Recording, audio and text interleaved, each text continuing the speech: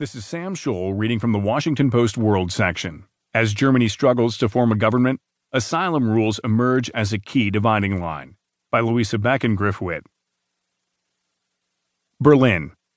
It was an agonizing calculation. To get his wife and 3 daughters to safety, Abed Fahili, 44, left them behind in a Syria suffocating from war. His thinking went, the route through Syria, Turkey, and the Balkans is too dangerous. Better to go with just his son, reach a safe country.